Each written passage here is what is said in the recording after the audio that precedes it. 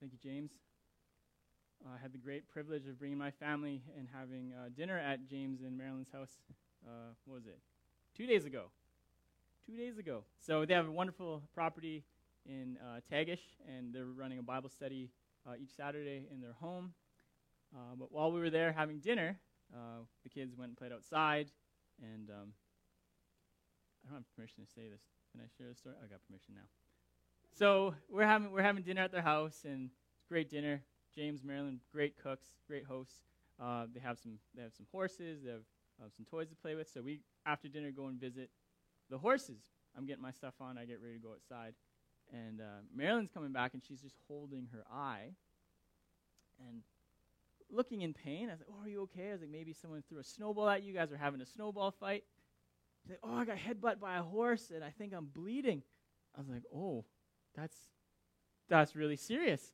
And then James sees her and is like, "Whoa, well, if it's only 3 stitches, I can do it. If it's more than that, we're going to have to go to the nursing station, which is in Carcross, I think." So they got to go to Carcross to get stitches. So it turns out she needed more stitches than 3, and they went to Carcross. And they kept saying, sorry, we had to cut the dinner short. I was like, you know what? I'm pretty sure getting headbutt by a horse and having your head split open is a pretty good excuse.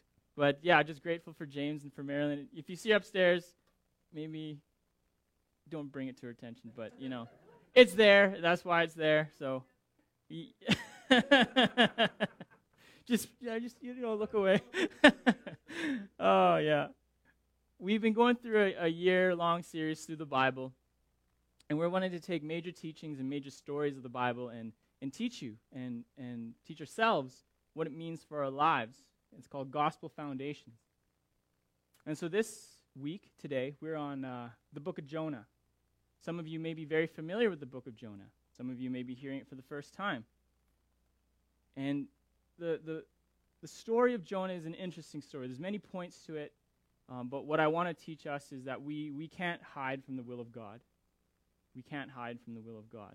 And so I hope that as we go through the story that I can explain who Jonah is, why it matters in the Bible, and why this matters for each of us. And so we'll be just in the first 17 verses of chapter 1 of Jonah.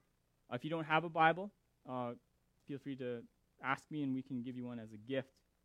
These Bibles are courtesy of the Gideons, and thank you, Christian and Judy, for getting us these Bibles. So we're in verse 1, chapter 1 of the book of Jonah. The Lord gave this message to Jonah, son of Amittai. Get up and go to the great city of Nineveh. Announce my judgment against it, because I have seen how wicked its people are. I'm going to pause there for a second. Jonah. In the original language, in the original translation, his name means dove. Like a dove. Like, whoo, whoo, dove. If you didn't know what a dove was, you're welcome. Jonah means dove. So you would think, oh, dove is so innocent, so cute, so cuddly. That's not the reference. Hosea chapter 7, verse 11, it describes a dove in a different way. It says, the people of Israel have become like silly, witless doves. First calling to Egypt, then flying to Assyria for help. Going to their enemy first and then going to another enemy for help. So Jonah means witless, silly. He's the son of Amittai. What does Amittai mean? The son of Amittai means son of my faithfulness. Son of my faithfulness. So dove, son of my faithfulness. So you'd think this is a very faithful man, but this is all ironic.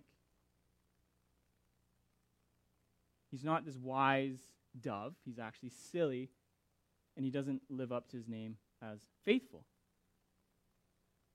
Now he's asked to go to a place called Nineveh, which we'll learn about. It's the capital of the Assyrian Empire. Nineveh is the capital of the Assyrian Empire. And why this is important is because the Assyrian Empire and their armies are at this very moment in Jonah attacking Jonah's people, Israel. So they're enemies of Israel. So God is saying, Get up, dove, son of faithfulness. Go to Nineveh and announce my judgment against them. And this is Jonah's job as a prophet. He speaks for God to people, and God has given him a task. And Nineveh is not a pleasant place.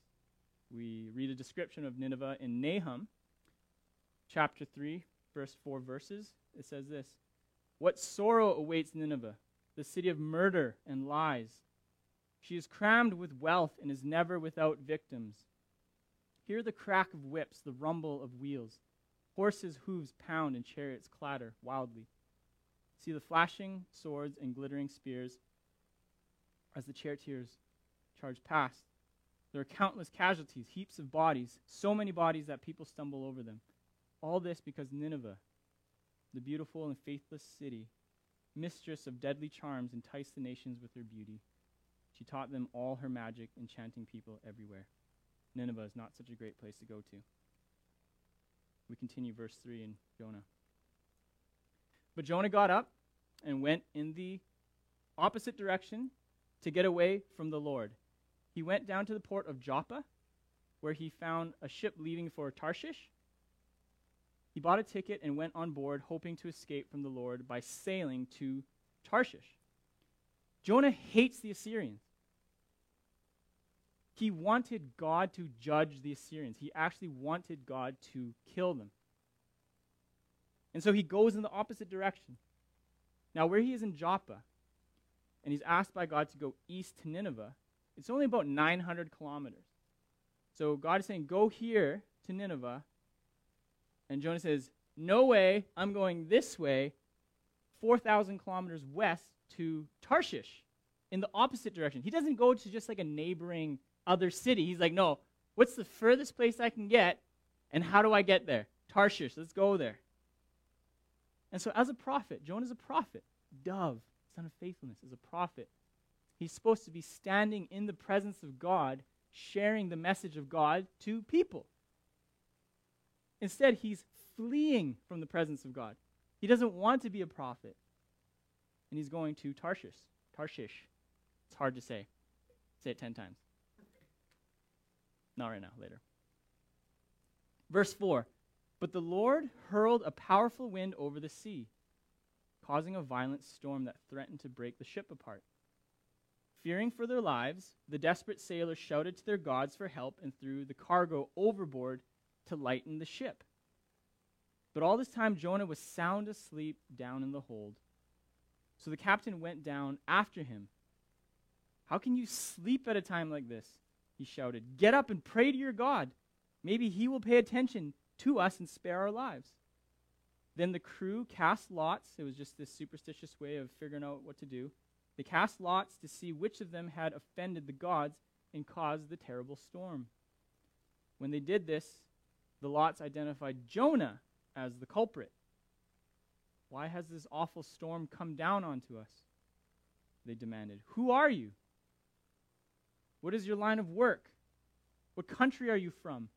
What is your nationality?' Jonah answered, 'I am a Hebrew, and I worship the Lord, the God of heaven, who made the sea and the land.'" Pause there for a second. Now, Jonah knows about God. He knows who God is. He's the maker of heaven and earth and the sea and all the land. But his behavior contradicts what he knows about God, who made the sea and the land. Continuing verse 10. "The sailors were terrified when they heard this, for he had already told them he was running away from the Lord. 'Oh, why did you do it?' they groaned. And since the storm was getting worse all the time, they asked him, 'What should we do to you to stop this storm?' 'Throw me into the sea,' Jonah said, 'and it will become calm again. I know that this terrible storm is all my fault.' Instead, the sailors rowed even harder to get the ship to the land. But the stormy sea was too violent for them, and they couldn't make it. Then they cried out to the Lord, Jonah's God. 'O Lord,' they pleaded, 'don't make us die for this man's sin, and don't hold us responsible for his death. O Lord, you have sent the storm upon him for your own good reasons.' Then the sailors picked up Jonah, threw him into the raging sea, and the storm stopped at once. The sailors were awestruck by the Lord's great power, and they offered him a sacrifice and vowed to serve him. Now the Lord had arranged for a great fish to swallow Jonah, and Jonah was inside the fish for 3 days and 3 nights. So the storm is threatening to rip this ship apart. And the people on the ship are freaking out. They're praying to their gods. They go, "Oh, God of the wind, oh, God of the storm." And this is how they think. This is what they call pagans. Pagans have gods for everything. The god of the ocean and the god of the birds. And they're praying to all sorts of gods. They're crying out, "God, save us." And they're thinking, okay, well, who else is on this boat? There's this sleeping dude downstairs. Okay, who's your God? Where are you from? Who do you work for? Pray to your God. Maybe he'll stop it. How do we appease our God so that this will stop? And Jonah says, well, in what sounds like a great act of selflessness, just throw me overboard, and then this will stop. It's all my fault. First of all, this is not selfless. It's very selfish. First of all, you can't throw yourself over the ship. Second of all, you just don't want to go to Nineveh. Still, it's still selfish. This is not selfless. He's totally gone mad. He doesn't want to be a prophet, and so just throw me off. That's the right thing to do. And actually, when he says that, you'll notice that the sailors didn't do it initially. They're like, well, if your God is doing all this, I don't know if we want to throw you off, because what's your God going to do to me? So they just rowed faster until they realized they couldn't escape the storm. They're like, okay, oh God, they start worshiping God now. The pagans who had their gods of the ocean, of the birds, of the seas, they start worshiping God. And they're like, oh God of Jonah, oh Yahweh. This is a formal name. Please don't hurt us because of what we're about to do to this man. You have your own reasons, but we're going to toss him over now. Don't hurt us. And the storm stops. Jonah was right. Gets hucked into the ocean. End of story. No, a giant fish comes and eats him. So, it's a fish. We don't know what kind of fish. Some pictures depict a whale, but in the Hebrew, the word, I think, is G-A-D, gad. And it's not a warm-blooded type animal. It's like a reptile. It's a big fish. It's a big fish if it can eat a human. And this Jonah is this big, which I'm assuming he's not that big. A fish comes and swallows him. Now, a legitimate question at this point to ask is this story real? It is so ridiculous. It's ridiculous in its beginning. It seems very ironic. And this fish comes. And so if a non-Christian comes and asks, and if this is your first time hearing this story, and you're not familiar with the Bible, it's a pretty crazy story. And he's inside the fish for 3 days and 3 nights. Is this story real? I think yes. It's not a poem. It's not like a Humpty Dumpty myth story. It's real. I give 2 reasons. First, the Old Testament describes Jonah as a historical person. 2 Kings, in part of chapter 14, verse 25. The God of Israel had promised through Jonah, son of Amittai. So they refer to him as a historical figure. Now, unless this is some other Jonah of Amittai, there's only one conclusion. This is a historical figure. Second reason, Jesus Christ refers to him as a historical figure. Luke chapter 11, verse 29 to 30. As the crowd pressed in on Jesus, as Jesus is teaching, and the crowds are wanting to listen to him, he said, "This evil generation keeps asking me to show them a miraculous sign, but the only sign I will give them is the sign of Jonah. What happened to him was a sign to the people of Nineveh that God had sent him."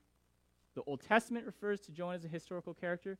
Jesus Christ refers to him as a historical character. Therefore, Jonah is a historical story, true, but seemingly unbelievable. But I rest in the fact that it is a real story. It is a real, true story. And it's actually not that hard to believe the story of Jonah if we consider what we've read throughout the Bible up until this point. First verse of the Bible. In the beginning, God created the heavens and the earth. So this God created the universe, the stars, everything in it. To free his people from slavery, he sends these 10 miraculous plagues to free them from Egypt. He parts the Red Sea. He heals people. He gives his people food from heaven called manna when they're in the wilderness. It's actually not that hard to believe that Jonah is a real story. It seems like small fish. It's a good one. Why did God send this fish? Why did God send a big fish?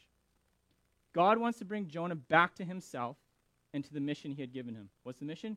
Go to Nineveh, tell them about my judgment. You, Jonah, go there. Tell them about my judgment. You can't hide from the will of God. Isn't that what Jody just read as the call to worship? Wherever I go, wherever I lay my head, whether I go here, I go there, there you are. Where are you going to go, Jonah? Silly. Jonah, you can't hide from the will of God. Neither can we. He's everywhere. He's everywhere. We can't hide from the will of God. So as he's in this fish, swallowed, he's in there 3 days, 3 nights, he thinks, I should probably pray. He does, chapter 2. I'd be praying as soon as I saw that fish. But he's in there, 3rd night. Then Jonah prayed, chapter 2, first 2 verses. Then Jonah prayed to the Lord, his God, from inside the fish. He said, I cried out to the Lord in my great trouble, as is Charlie. And he answered me. I called to you from the land of the dead. And Lord, you heard me. What he's doing, he's quoting a bunch of Psalms. I'm not going to read all of chapter 2, but he's quoting a bunch of Psalms. He's praying. He's praying that, Lord, you are in fact God. You do hear me. Even in the belly of this fish, you hear me. And then at the end of chapter 2, God tells the fish, spit him out. Blah! Spits Jonah out onto dry land. Chapter 3, Jonah goes to Nineveh. First 4 verses of chapter 3. Then the Lord spoke to Jonah a second time. Get up and go to the great city of Nineveh and deliver the message I've given you. This time Jonah obeyed the Lord's command and went to Nineveh, a city so large that it took 3 days to see it all. On the day Jonah entered the city, he shouted to the crowds. This is his message. This is his sermon. In the Hebrew, it's only 5 words, but here it's what? 8? 40 days from now, Nineveh will be destroyed.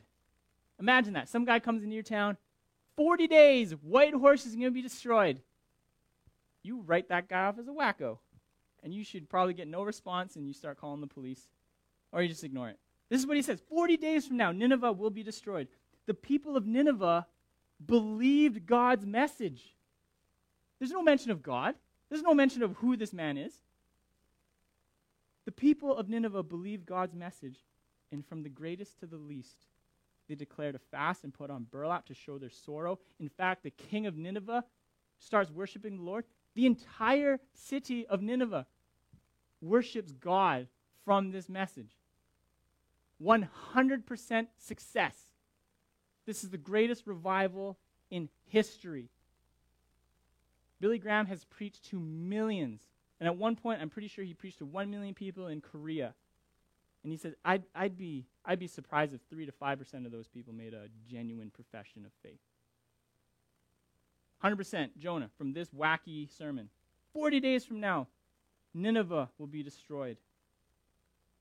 Chapter 4.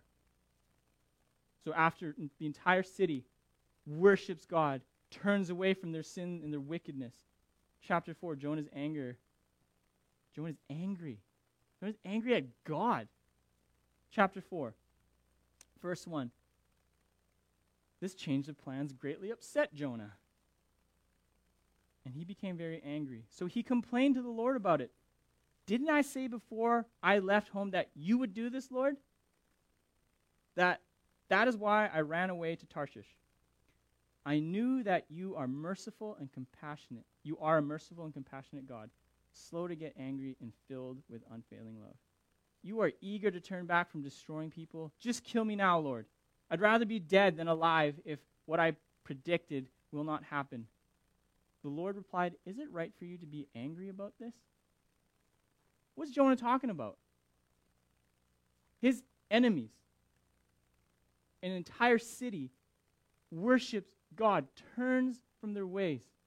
And how does Jonah react? Not with celebration, not with a party, but anger. He's upset at God. He's like, God, I knew you were going to do this. This is why I ran away. I ran away because you're so compassionate. I knew you wouldn't destroy them. I knew you're merciful. You're slow to anger. That's why I went to Tarshish. I knew you were going to do this. You know why he's mad? Because he hates the Assyrians and he's a racist. That's essentially, he hates the Ninevites. He hates the Assyrians. And God is like, do you have any right to be angry about this? Who are you, Jonah? Dove? I don't know if God would be that sassy. But I would. And then so he's moping around. Jonah is sitting on some hill or something and really hot. And God makes a tree, a bush, to give him a little bit of shade, and Jonah's happy. Yeah, this is good. I like this shade. This is what happens in chapter 4. I'm giving him a paraphrase right now. Makes this tree, covers him, gives him shade. He's like, yeah, this is great. And then God also then makes a worm. And the worm eats the tree. And it takes the shade away. And then Jonah all of a sudden, well, let's pick up verse 10. Jonah's all mad and upset. He wants to die again. Verse 10, then the Lord said, you feel sorry about the plant, but you did nothing to put it there. It came quickly and died quickly. But Nineveh has more than 120,000 people living in spiritual darkness, not to mention all the animals. Shouldn't I feel sorry for such a great city? Grabbing Jonah's heart. He's like, you're mad at this plant? You had nothing to do with this plant. You didn't bring this plant here. You care more about this plant than the city of Nineveh. Over 120,000 people. Some say over 600,000. I care about those people. Those are my people. I love everybody. Son of dove. Racist coward. Shouldn't I feel sorry for such a great city? Jonah is a picture of Israel at the time. Deeply selfish, only thinks about the own nation, doesn't think about anybody else, doesn't care about anyone else. He is the perfect snapshot of what Israel is like then. He doesn't want Nineveh to repent. And this is where we get the gospel foundation. This is where we get the good news foundation. There is this direct comparison of Jonah and Jesus. And we'll begin with the Ninevites. God made a promise to Abraham, one of his people, one of his first people. He said, I'm going to, through you, I'm going to bless the world. That many will be blessed around the world, not just your people. And so as we're reading about the Ninevites, there's this anticipation of this wide-scale, global people coming to worship God, not just this pocket of Israel, but the Ninevites, but people in the Yukon, but people in Singapore, but people in Africa, but people in the most unreached places in the world. They all will come to worship God by faith. The Ninevites is this picture. In the New Testament, they're not known as Ninevites. They'd be called the Gentiles. You had the Jewish people, and you had non-Jewish people. Non-Jewish people would be considered Gentiles. And God is saying to his people, go welcome the Gentiles into this family. Go tell the Gentiles about the good news of my son. They are welcome into this family. And this is why we have this global message. Matthew 28, verse 18 to 20. The Great Commission. If you are a Christian, this is your mission. This is your job. Jesus came and told his disciples, I have been given all authority in heaven and on earth. Therefore, go and make disciples of some nations. No, all nations, baptizing them in the name of the Father, Son, and Holy Spirit. Teach these new disciples to obey all the commands I have given you. And be sure of this, I am with you always, even to the end of the age. Go into the world, not just a particular people group, not just a particular personality, everybody. Go and make disciples of all nations, teaching them to obey all that Jesus has commanded. A global God. God cares about the world. That's the Ninevites. And the storm, what does the storm represent? Again, Jonah was a literal story, but there are beautiful, beautiful comparisons that God has made through his writing in the Bible to just make it so amazing. So the storm of God's judgment came upon Jonah, who's trying to run away. God sent a storm to get Jonah's attention. And he had no ability to escape the storm, no matter how hard he tried or the sailors tried. And there's a storm of God's judgment upon each of us who are fleeing from the will of God to do our own will. That storm of his judgment, the full fury and wrath of his holiness and his justice will fall upon each of us with fullness, eternally, inescapable, unless a rescuer comes, unless we depend on his rescue plan to save us from the storm. God brought this storm to Jonah, and there's a storm in our life. And there's a storm story in the New Testament. It's in Mark chapter 4, verses 35 to 41. I'm not going to read it, but Jesus is on a boat with his disciples. And the disciples are freaking out.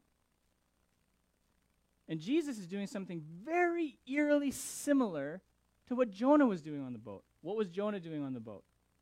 He was sleeping. What was Jesus doing on the boat? Sleeping. Never a coincidence. Jesus wakes up and he calms the storm. The storm, be quiet. Stop. And as you're reading that, as you're one of the original readers reading that, you think, wow, God stopped the storm in the story of Jonah. Jesus stopped the storm here. Jesus is God. He is God in the flesh. He is the one who will absorb the wrath. He is the one who will stop the storm of God's wrath upon our life. Christ was thrown into the storm of God's judgment so that through faith in his sacrifice, we could be forgiven and that we could be saved and that we could be restored to God. This brings me to my third and final comparison. The fish. We had the Ninevites, we had the storm, we have the fish. Jonah's rescue from death provides this analogy for the resurrection of Christ. And I'm not inventing this comparison. Jesus himself makes it. Matthew chapter 12, verses 39 to 40.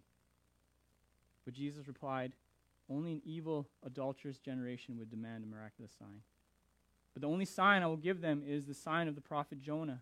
Whereas Jonah was in the belly of the great fish for 3 days and 3 nights, so will the Son of Man, this is another name for God, another name for Jesus, be in the heart of the earth for 3 days and 3 nights. The people of Nineveh will stand up against this generation on Judgment Day and condemn it. For they repented of their sins at the preaching of Jonah. Now someone greater than Jonah is here, but you refuse to repent. Someone greater than Jonah is here. The Ninevites repented from this message, this 5-word message. The message of God is Jesus Christ in the flesh. He's come to dwell among us. And he's saying, repent. Turn from your wicked ways. Turn from your will and turn to God's will. Stop running away from God. Run to God. Sometimes that's why storms come into our life. When tragedy and affliction and sorrow strike us, where do we run to? Do we go to a self-help coach? Go to an internet guru? We go to drugs. We go to sex and pornography. Where do we go? We run away from God, saying, run to me.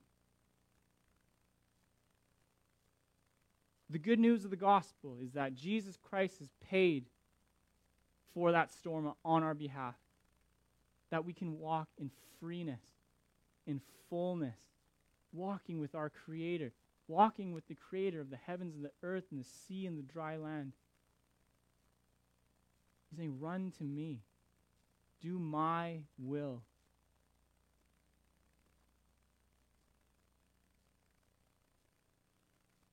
As people read this story, this book of Jonah, it was a direct shock to the heart, and the question was very, very clear.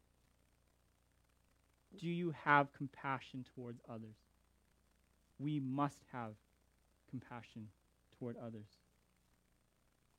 Because the wideness, the breadth, the depth, the scope of God's love challenges us to the core. It is boundless, and it's not limited to just people like us.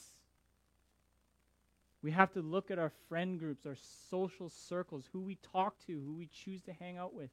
Are they just like us? Are there others? This is what Jonah is asking. Are you compassionate towards others? Towards your enemies? Do you have enemies? People make a political platform their enemy. If you're a Democrat, you're an enemy. If you're a Republican, you're an enemy. You vote NDP.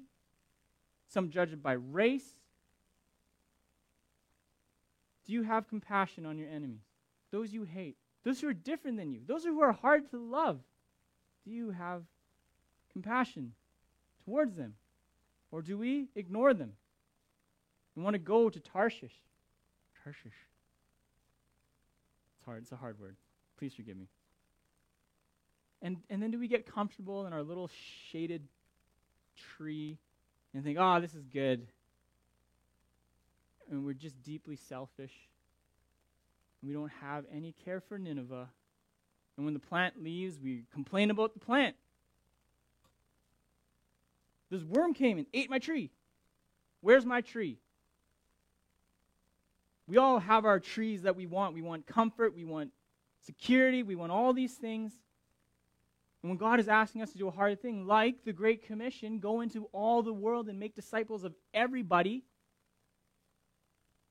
we go the opposite way. Become hermits. We go insular. We don't care about others. We care about our tree. We kick that worm if we saw it.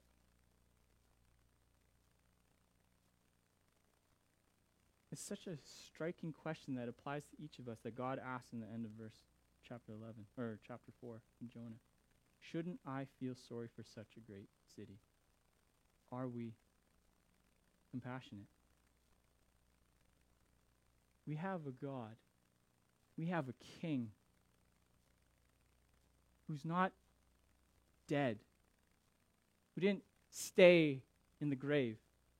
When he died for us 2,000 years ago, and our shame, our guilt, and our running away was nailed to that cross, and he died on that cross, he's not on that cross anymore. He was buried.